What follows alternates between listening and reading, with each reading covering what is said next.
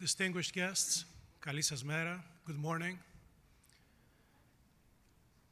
It's my honor to kick off my fourth consecutive Invest in Greece conference, which will probably be also my last, as I'm preparing to move on.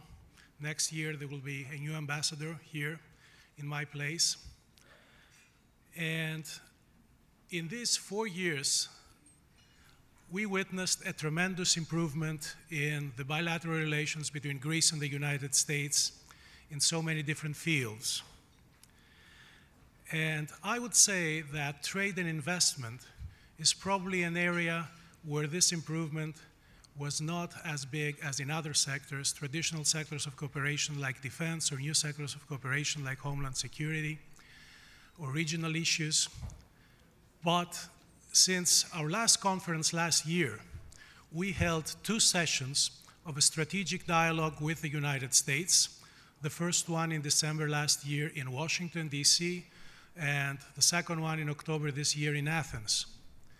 And this is a comprehensive coordination tool with high officials from both sides who coordinate joint activities and set common goals for the next year. We've already had significant deliverables, and they cover different areas. Trade and investment is one of those, and I'm glad to say that we see that there's a constant follow-up thanks to a task force that was set up last year, right after the next meeting, which meets usually in Athens. To attract foreign investment from abroad, from the United States in particular, it's a high priority of the Greek government. There will be ministers and members of the government and the private sector who will talk about the incentives. They will talk about a changing mentality in Greece, which is pro-investment.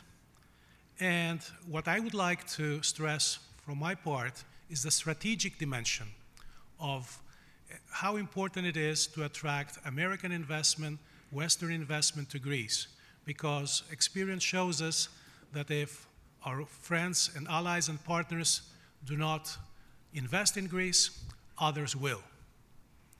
So let me wrap up by congratulating the organizers and the participants of this conference, which seems to be another successful one, and give you my best wishes for the years to come. Thank you.